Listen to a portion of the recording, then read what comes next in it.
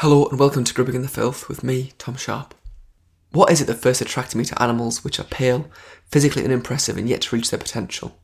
That, I'm afraid, is a mystery. Nevertheless, I've become increasingly preoccupied with larval life. This whole issue around larval life, this sort of semantic and philosophical issue, is one that I covered back in the Dragonfly episode, and it's one that I'll recap in the bulk of this episode, but let me give you the gist early doors. When we say fly, we rarely mean maggot. When we say beetle, we rarely mean grub. We think of larval forms, immature forms, as precursors and as separate. They're thought of as the thing that comes before the thing that matters. But that's not right. The larval animal counts. It is the animal, it's a life stage. Metamorphosis is an odd thing for us to think about because we don't go through it, and so I think that we make a few big errors in looking at what it means to metamorphose. One conception of the process tells us that metamorphosis is a transition between two fundamentally separate animals, which it's not, but this idea is supported in our language. Maggot becomes fly, grub becomes beetle, like I said. Another way of understanding metamorphosis is to view it as a sort of metaphorical attainment of the sublime, as the greedy and the spurious caterpillar finally transitions into the heavenly butterfly. But I won't have it. Maggot is fly, one and the same. But within that life of the maggot/fly animal is a transformative process which we can't really reconcile to our own experience of the world. What is that transition like, I wonder? Like puberty, perhaps, and then some. It's my vague and unsupported belief that we don't give enough attention to larval animals because we see them as the thing that comes before the thing that matters. So in this episode, let's take a look at some larval animals. Let's grow and further our understanding and our appreciation for larval animals. Like lovely maggots, let's develop together. As part of my journey to learn more about larval forms, I spoke with Dr Erica McAlister, a heavy hitter and entomological star whose work I greatly admire. I wanted to ask her about the diptera, the flies, but I wasn't so bothered about the showy and ostentatious adult forms, and so I had the great pleasure to talk with Erica about maggots. That word, maggot, is actually more specific than you might think, but we'll get onto that. Also, even if maggot is the wrong word to use, it's going to be the episode title, and no one can stop me because it's my podcast and I do what I please.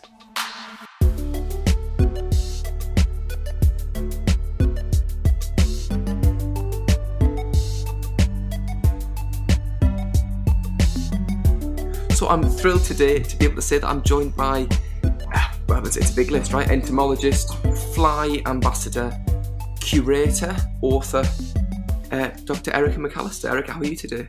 I'm marvellous, thank you. Thank you for inviting me. It's an absolute pleasure. We've spoken just before about my audio circumstances, so I'll run the listeners very, very quickly through the fact. There's building work next door, don't know what it is, it's been going on for a year. We have posited that it could be some kind of illegal or immoral sort of murder adjacent building project, but we just don't know. So we have to hope that this podcast, but you suggested that I commit to this recording, the fact that something's been going on, we don't know what it is. Well, hopefully after this recording you'll have more, so when they start appearing you'll understand what's going on. This is exactly why I've reached out. Thanks. Because of the smell, because of the... No, that's not the case. But yeah, I do want to talk about maggots. I've become weirdly preoccupied with maggots recently, which is not a thing that I ever thought I'd... I was a cool guy once, but here we are. What are you saying, mate? No, it's not that, right? So you're a professional entomologist, and you have... It's in your business to... But I'm just sat on the bus, glassy-eyed, thinking about maggots, and that's not a good... Well, maybe it is. I think it's a great thing. Well... We're going to learn a bit about maggots today. But before we do that, maybe could you sort of catch me up? What's been your personal and professional relationship with invertebrates then? So I met this snail when I was very... No. I've been working with insects from all of my academic life. But obviously, as a child, I was quite fascinated, as I think most people are. I guess the difference with me is I didn't put my childish things behind. I took them and ran with them. And I'm fascinated by the natural world. You can't not be, really. And the thing is, these creatures, these small things that most people ignore, dominate it. And so your garden is overwhelmed with such things going on, such intricacies, that it just gets me really quite excited. I'm really nosy. So, I'm paid to be nosy, which I think is really good. So, and why flies specifically?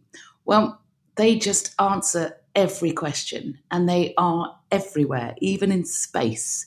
So it's like, if I want to know something, you could just turn to them and say, okay, what's going on in this environment? How is the impact of this climate change on those specific things? All of these questions you can ask the flies. And I should clarify really, really quickly. We put the flies in space, yes? Yup. You haven't gone there in their own volition. No. I did interview, I was saying, I interviewed a woman from NASA who used to run the fly lab. And I just had an amazing image in my head of flies in little suits. And obviously that's not the case. But yes, they were the first animals we sent into space in 1947. Yes, of course. I know. And we've been sending them up ever since. Well, I'm sure they're grateful. And to what degree, being a fly expert and being someone who is so compelled by flies are animals that we don't need to seek out particularly. They do come to us. Yeah. We're quite disgusting as a species. We have revolting habits, and our own personal hygiene is, often quite bad. But don't take it personally. That's the way we are. That's fine. And so there's a lot of what we call anthophilic. So these are human-loving species. So, however, the vast, vast majority don't like us and won't come anywhere near us. Of course. No. But I did wonder, given that, blue bottles come in the house and you see gnats and mosquitoes around and things like that, how does being a fly person, does that change that interaction? When a fly turns up in the home, is that a very different experience for you than it would be for me? Well, okay, I want you to just take a step back and think, you've just got a wild animal flown into your living room. This creature is existing in this three-dimensional space. I can barely get off the sofa, and here it is, flying round and being able to observe, being able to process, being able to move, being able to do all these things right in front of me. And it's a slight privilege in a way to be able to kind of study them, to look at that, to look at every bit. And the more you get to realize how they're doing it, the more, magical it becomes. It's less, you just get to see more. So, but there's also the sneaky stuff, because I love knowing what they get up to. So it's like, I know what that fly's up to. And yep, you're looking for a lady, aren't you? And you're like, yes. And so it's great. So, it's a nightmare for my friends, because they realize that they can't harm anything around me. But, it's a good creature. But I think that's the magic of little buzzy invertebrate business, because these are animals that are doing complicated things under our noses, right? And they are doing all this, and they speak of this vast, complicated world that we are kind of, you less so, sort of shut off to, and that if we can learn to appreciate that, we gain access to so much more, right? Yeah, I'm quite obsessed by bio-inspired products at the moment, and how we can look at the natural world and think about its form and how we can utilize it. And just, you think about the fly's mouth part, it's this drinking straw. So how we can use that. You think about how the eyes of a fly, so it's got thousands of photo units. It's taken all these images that it can process so much quicker. It hears with its antennae, and we're thinking about the different hearing mechanisms in flies and how we can develop little microphones or, hearing aids and things like that. Every bit, how it flies. So being able to process so quickly those images and then transforming that into a movement. They are professors next door at Imperial are working on jump jet technology based on the hovering of flies and things like that. And just think how to actually land and then not land. That is like upside down. These things can operate in such an amazing space. Absolutely. Well, you mentioned flies have a straw-like mouth, and you mentioned the eyes and things like this. And maybe it would be good to begin, before we get into sort of more maggoty business, the flies. The fly, which is this great order. What is it that defines a fly? Well, see, I'm going to tell you what makes a fly, and then I'm going to tell you that they don't all do that because flies are sneaky. Okay. So diptera is the scientific name for flies. So diptera, 2 wings. So I was going to say all flies have 1 pair of wings. That's not true because some flies don't have any wings. Some flies start off with wings and then rip their wings off. It's just there's bonkers all the way through. And instead of the 2nd pair of wings that most insects have, they have this pair of halters. These are balancing organs. So they're gyroscopic. So they enable it to stabilize, and they are able to detect minute changes in the air around them, and they convey that. So think about them as like gear sticks or steering sticks. So they are able to manipulate. So they have the halters, 1 pair of wings, and all adult flies have suctorial mouth parts. Again, not all of them do. Some don't have them at all, which is quite entertaining.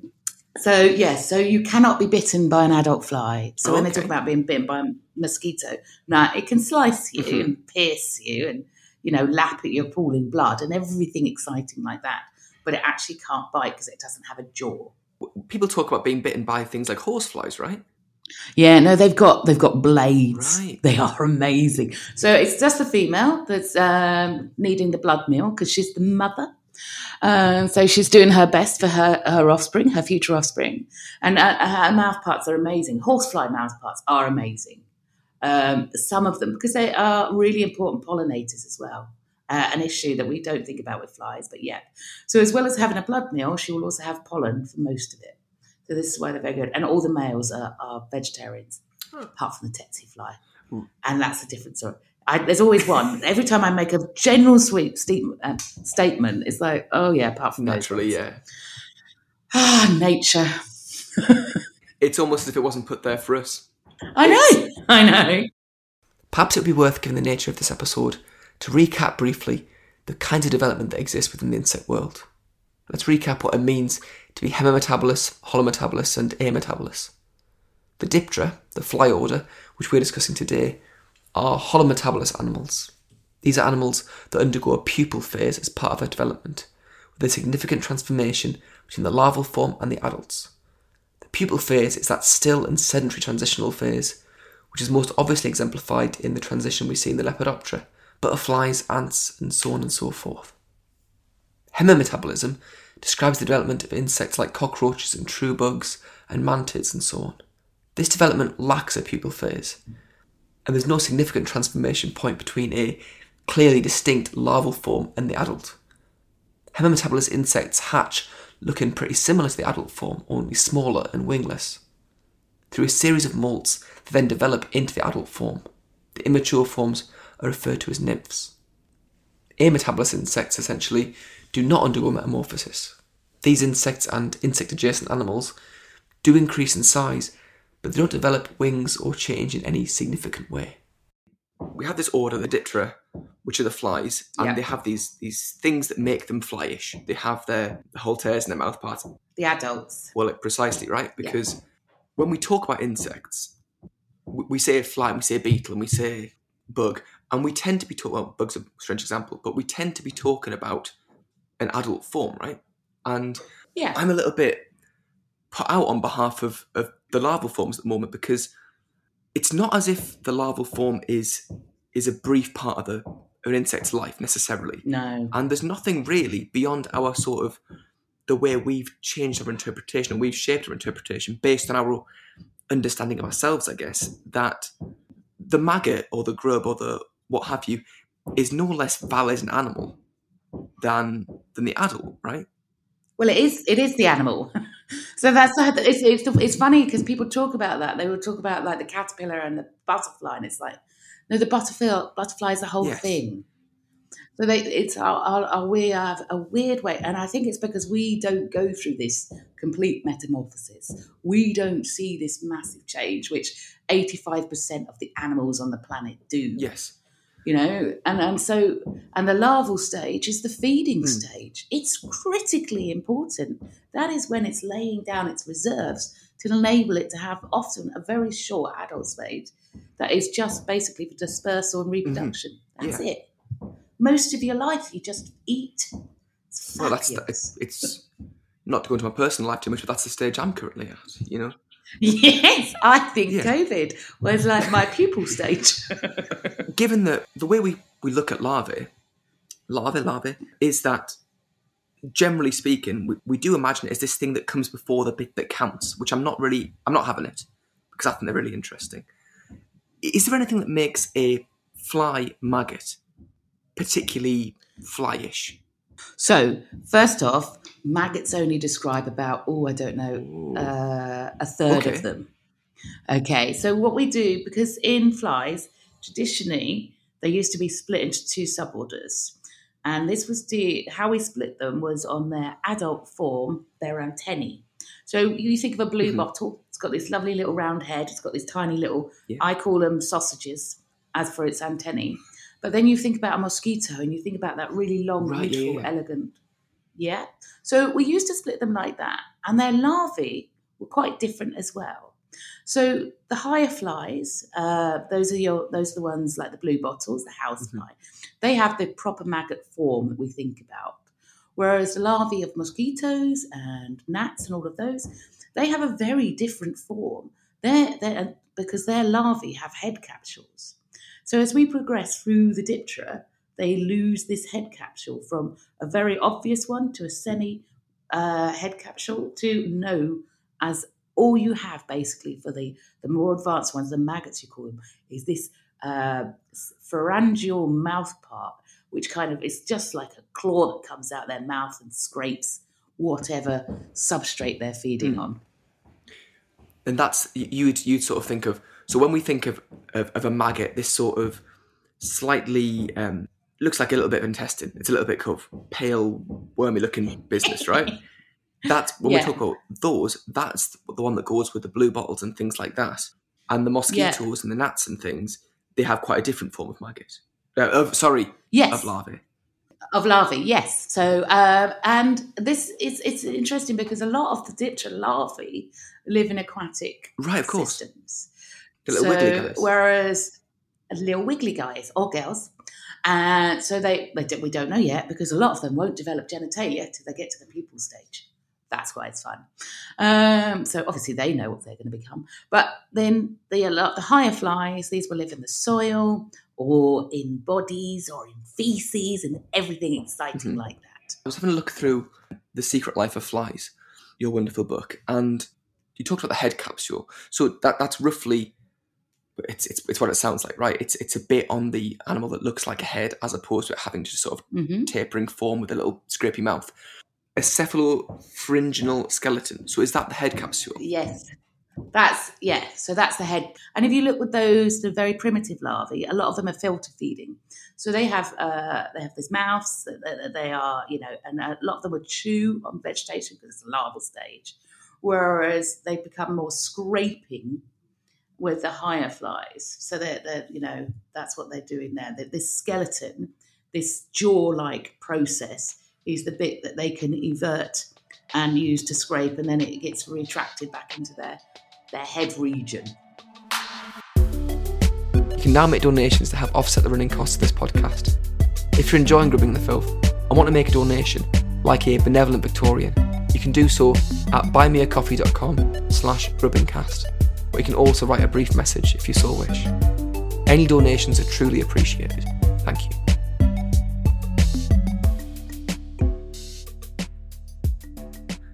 To the layperson, a fly larvae is kind of a featureless thing. It's like I said, it's a squirming thing. It's a little pale sac. It's just a sort of thing. And I was wondering, on closer inspection, does that hold up, or do these animals have is there more to them than that? Much more to them. So again, let's start off with your primitive flies, crane flies. Go into your garden. Go and find the larval form, the leather jackets. Just dig up some soil. It's World Soil Day today, which is quite appropriate. Happy World Soil Go and Day. dig up some soil. Don't look at the head end. Look at the bum end. okay, because they have the most extraordinary anal spiracles. Okay, some of them look like little fighter pilots with big moustaches with their bums. Oh, yes. And this is, you've got to go and look at them. And this is how we identify a lot of the larvae. We check out their bums. And because this arrangement of the spiracles, so they breathe through that, which makes a lot of sense. If you're going to dedicate so much time to feeding, you want to be really breathing in a different way. So they breathe through that, as well as spiracles down their body. Some of them will have a different level of spiracles, but most of them are just bum breathers. And that changes all the way through. I have a book on the larval form of diptera, and it looks like loads of strange faces, like little Tamagotchi faces. Yes, which obviously is not a face. Never trust me if I put a photo of what looks like a smiley face up. It is not going to be that. But as you go through the higher flies, you get to, it's much like there's less going on the exoskeleton. And it becomes, as I describe them, as sleeping bags full of vegetable soup. But still, the arrangement of the anal spiracles is distinctive enough to enable us to see what's going on. And in some of the flies, you have these spiracles that are quite elongated, right? Yeah. So, I mean, the classic one is obviously the hoverflies. And this is within the hoverfly family is Surfidae. So you can think about them surfing on the air. But their larvae, some of them have got these most amazing telescopic anal spiracles. And so within two of the subfamilies in the hoverflies, these are the ones that we would know the adults because they're like the drone fly, the Batman hoverfly, things like that. But their larvae live in dank, decaying environments, your compost, the edge of ponds, in tree holes and things like that. And so to enable them to get down into this wonderful food substance, they have this really long spiracle, and they can extend this spiracle to about 3 or 4 times their body length with some of the species. So they can do a deep dive down, but still be able to breathe from the surface, which is amazing. Well, it speaks to this suspicion I have about, well, it's not suspicion, it's a confirmed thing, but that within the larval forms of flies, within the larval forms of all insects, there exists different lifestyles and different specializations and things like that. And it takes me back when I was, during lockdown, actually, I had a little patch of grass where I used to go and read, and an animal that I know that you're a fan of, the bee fly, was in massive effect at the time. So lots of bee flies about. Lovely little creature, butter wouldn't melt. And then I found out that the bee fly larvae, whilst the bee fly itself is a herbivore, the bee fly larvae has some degree of predatory lifestyle, right? Well, you say predator. We generally call it an ectoparasite. Okay. We think it's an ectoparasite. Yes, it feeds on baby bees, which we kind of lose our press, loveliness in that one. And this is true with actually most diptera, is that the larval form and the adult form eat different foods. And this is great because this reduces competition. So this is a really good thing. I hate chocolate, which is great for my partner because it completely reduces all the competition, of course, in our lives, that he can eat all of it and I don't. So it makes it very useful to do this sort of thing. So in the larval form, you have predators, parasites, parasitoids, some kleptoparasites, quite cool. You've got herbivores, sanguivores, decomposers. Have I covered it? They are so amazing at getting absolutely everywhere and doing everything. We found them in the deepest caves. We found them at the bottom of lakes. We found them in the most alkaline environments. They can exist in petroleum pits. Some have fed off shoe polish. They're at the base camp of Everest now. They just get themselves everywhere because of this flexibility in form and feeding. Larvae and fly larvae, pretty underrated as animals go. Is that fair to say? Always. I mean, I don't hear enough people screaming about the joy of a maggot in my life, and this needs to change. Let's do some screaming then. Let's do some more screaming. If you're enjoying Grubbing in the Filth, come and wallow with me in the horrendous world of social media. You can follow Grubbing in the Filth on Instagram and Twitter. On Instagram, it's @GrubbingInTheFilth, and on Twitter, it's @GITF Podcast. You can also email grubbinginthefilth@gmail.com. I'd love to hear from you, whether it's your own perspective, to share a story, a photo, or what have you. So yeah, we have the maggot, this undervalued, underrated, understood thing, and within that group, no, it's not a group, it's a juvenile form, right? Different lives, different lifestyles, living in different places, doing different things. It being a juvenile and it looking the way it does, well, you mentioned it's the feeding stage, right? And we think of them as these little feeding machines, which to a degree that's probably fair, but these little precursors to an active animal that just exists to feed and exists to be, and it lacks kind of agency. And do larvae, do they have agency? Can they get about? Can they make decisions? Are they living fulfilling lives? They can remember. So if you hurt them as a larvae, they will remember that stimulus as an adult. So, something is retained when they go through that metamorphosis to enable them to remember these things, which I think is incredible. And that goes to emphasise the point that it is a continuation, right? It is the same animal throughout. Yeah, exactly. Swammerdam did a great thing there. But it's also, they can move. I mean, they this is how we see them as they quickly disappear off from a feeding event if they're going to pupate, and they will just get out of there. The whole of the maggot skin, or with a lot of the higher ones, I believe it is, are sensitive. Right. So the ones that are like usually in the dark, if they suddenly come into the light, even if their backside end comes in, they register this, and so they will try and hide themselves. So there's all sorts of fun things going on, and this is why you could do maggot racing. So you could get a long table, and you can have some maggots at one end, and then you suddenly lift the cover up, and you can race them because they would just quickly try and flee to the shelter. So you just stain your maggots different colours and let them run down the table, as it were, with no leg. But yeah, so they can very active. And obviously there's a lot of aquatic ones. They go far. And some of them, I love it though, are a bit lazy, and they sucker themselves on the back of crabs. And like little Hell's Angels. It's brilliant. They're riding around in the waterways on the back of the crab. So, yes. They have no legs, like you said, or they have potentially kind of little proto-leg type things. Some do. Annoyingly, there's a few in the ragionids, the upside-down flies, that they kind of have legs in the larval stage, but they're kind of proto-legs. And then chironomids have false legs. So there's quite a few false legs, but not like caterpillars. I wanted to know more about maggot locomotion. Fondly, I recall having a look at a maggot making its merry way across the lid of a wheelie bin in Highgate. It's one of my standout maggot memories. That maggot appeared to pull itself forward in waves through a kind of contraction, and not an elegant movement that puts one in mind of everyone's favourite, peristalsis. I asked Erica to help me understand this movement, and wondered if it was specific to any particular type of maggot. Oh, they all do. That's how they move. And we're developing little robots based on that movement, which is quite fun to think about it. So maggots, and also think about this. Think about the exoskeleton of a maggot. If this creature can live in our most disgusting filth and not die, how does this happen?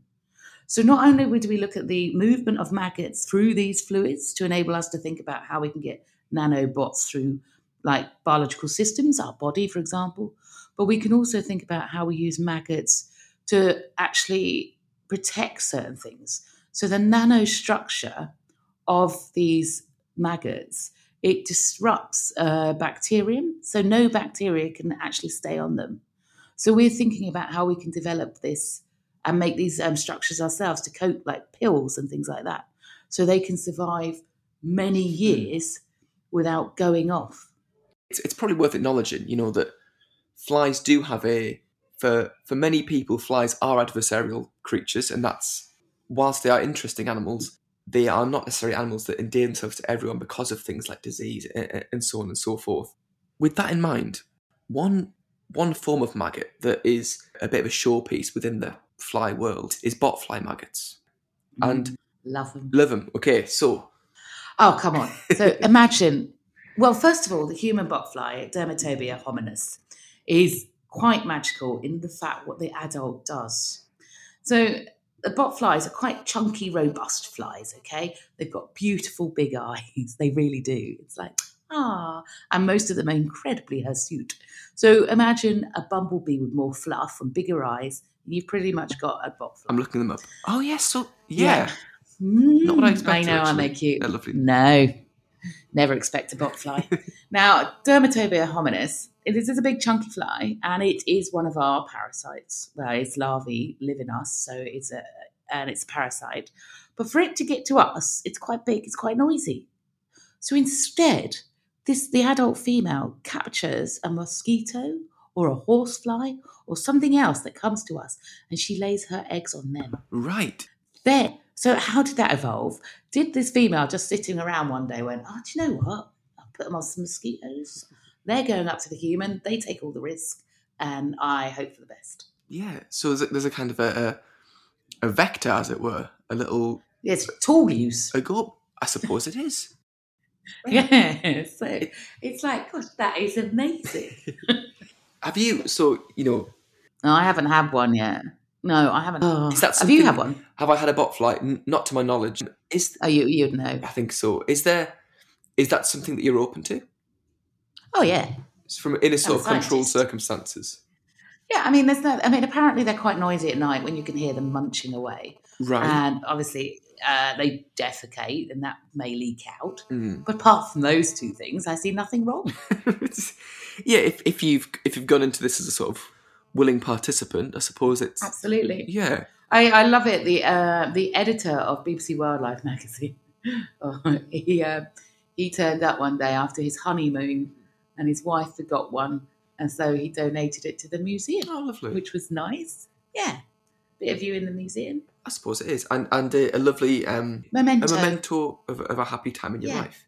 Yeah. To go and revisit whenever you please.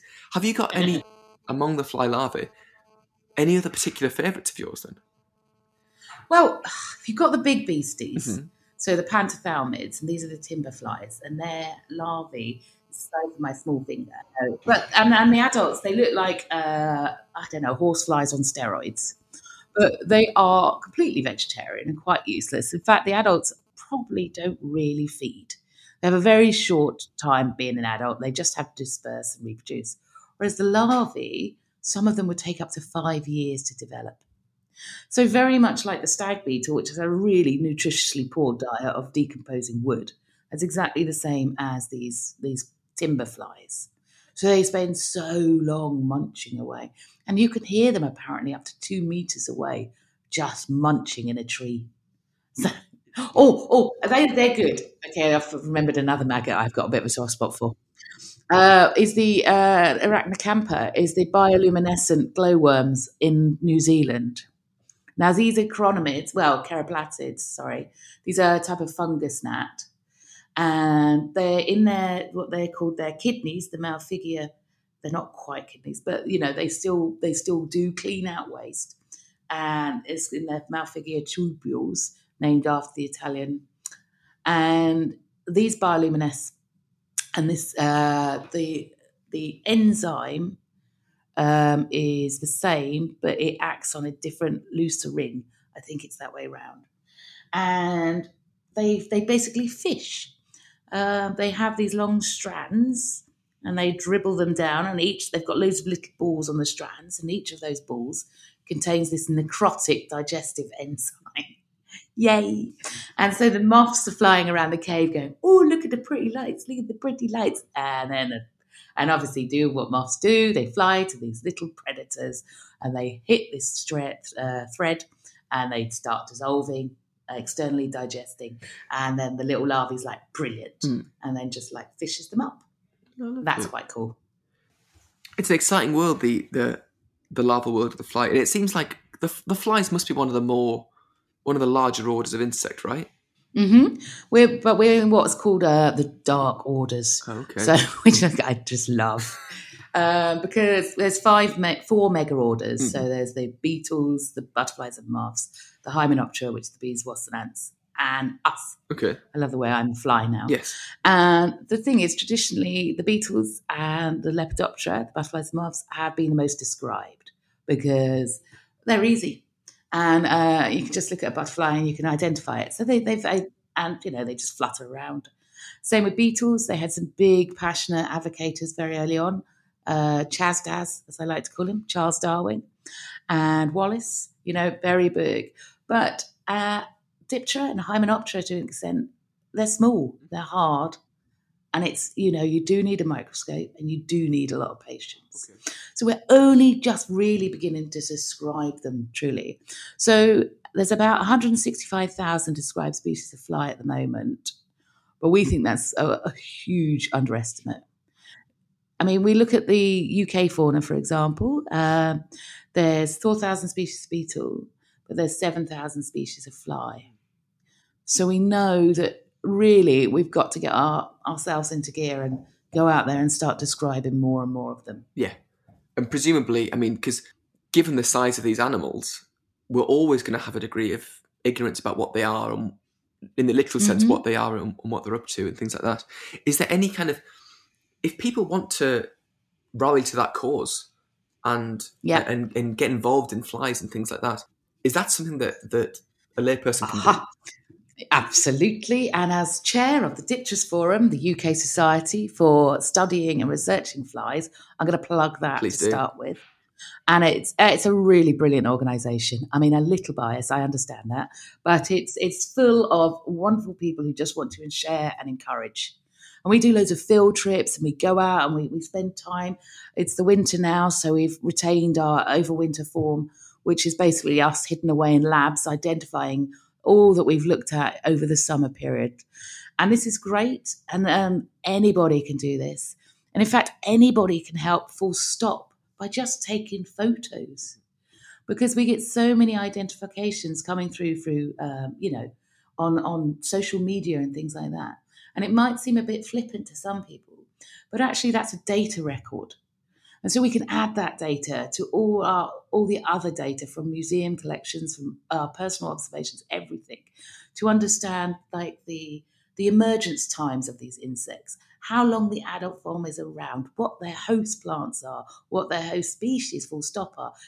Every single person can help us do that. Well, I'd encourage anyone to go and have a go at that. It's I think with entomology, with the people who are interested in entomology, in my experience, are enthusiastic about it and passionate about it and just up for engaging with it in every way. When you want to join in with that world, it's a very welcoming and very enthusiastic world to try and kind of latch onto, not unlike a botfly. I myself am a sort of parasitic aspect of the entomological community, I'd like to think. While you're plugging, Erica, let's plug further. What else? If people want to hear more about flies from you, if people want to learn more what you're up to and stuff like that. Obviously, I'm going to plug my 2 books on flies. So one's The Secret Life of Flies, and that is more about the ecology. And then one is The Inside Out of Flies, and that's all about the morphology. That has an entire chapter on larvae. So you can get your head around that, which is great. I've also done loads of radio, so please try and listen into more of that, where I do gush about the much smaller creatures that are after flies. So there's lots of different ways. There's all sorts of different societies, etc., that you can get more involved.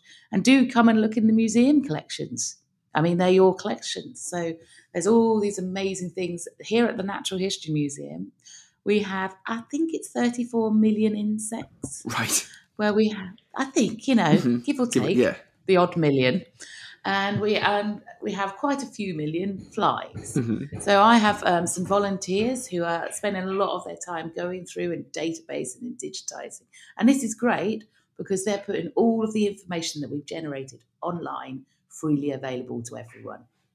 This is my ignorance, right? So you work at the Natural History Museum, right, in London. I've been many a time, and so the kind of the collections of insects and things like that, to what degree are those public facing?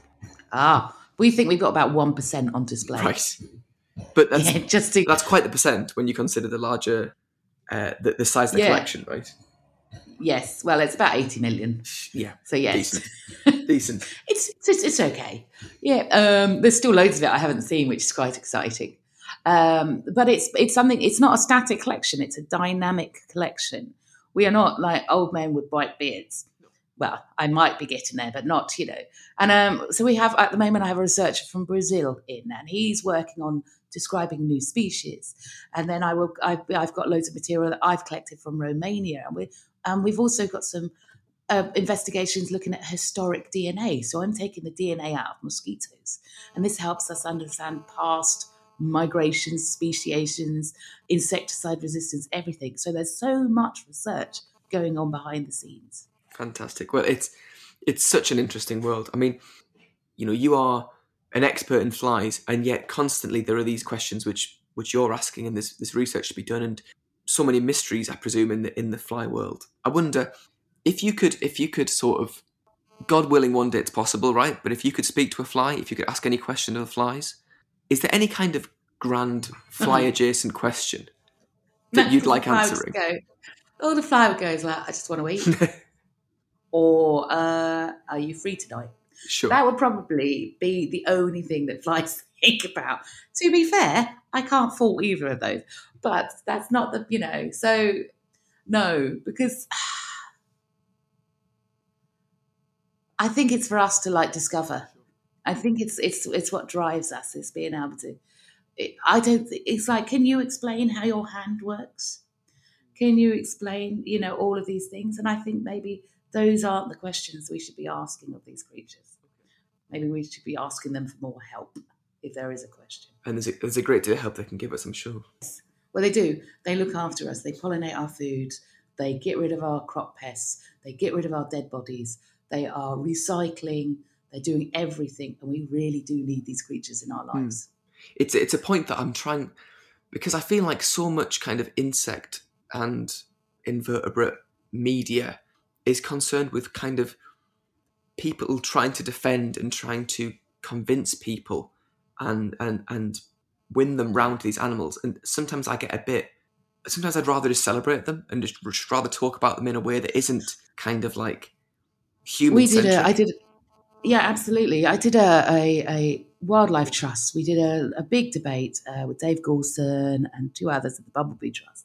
And we were talking about what we feared for the future and why we should save the insects. And it was highlighted that actually we just really like them. Yeah. We shouldn't always be using them as some sort of ecological service, environmental engineer. We can just like them. Yeah. What value is a cat? Or a panda?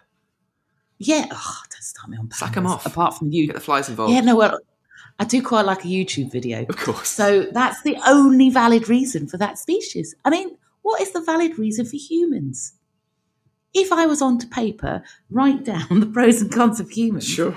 I don't think that species would survive. No, but so there's a lot to be defended, and there's a lot to say about what flies can do for us and what flies do for us, and kind of Yes. the utility of flies in terms of animal feed and pollination and the technology we can derive from them. And those are really important things to talk about. But like you said, I think it's enough just sometimes to say, do you know what? Flies are really, really interesting, and they knock about all around, and just go and have a look at some flies and enjoy them. Yes, absolutely. And this is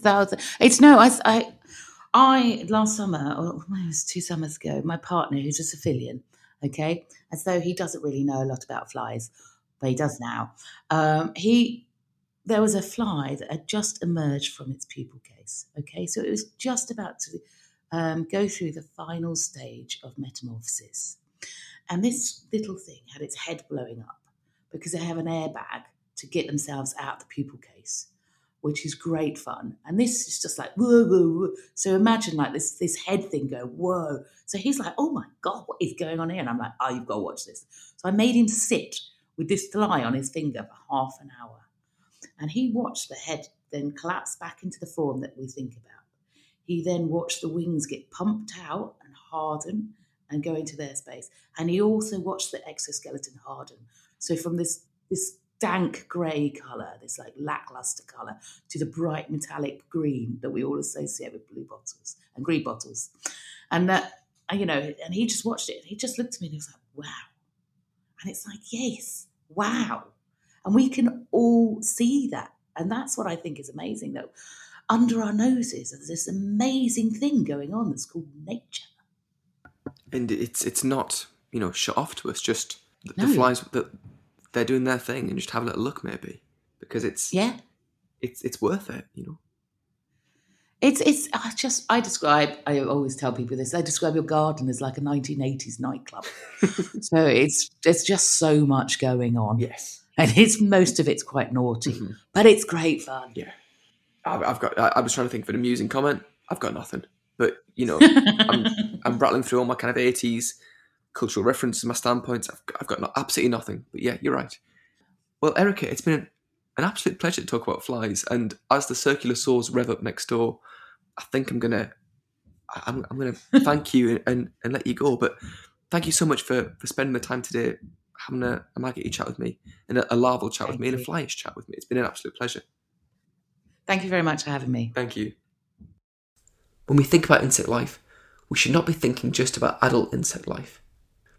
Some people, you will have heard, distinguish between insects and animals, which is wrong, and not at all fair on our leggy and scuttlesome pals, who peek out from under leaves, raising eyebrows and muttering, "Pardon me." We know that distinction is wrong, that only certain kinds of animals get to count as animals. So let's not fall into a sort of similar trap in thinking that larval forms are somehow lesser than adult forms. They count, and they matter. So many of us who value and care about insect and invertebrate life do so with a strong moral conviction that there is excitement and interest and worth to be found in neglected and underappreciated things. With that in mind, I point you towards the larval forms, the immature insects, who perhaps lack the ostentatious flair of their fully developed selves, but nevertheless count and have their own stories to tell.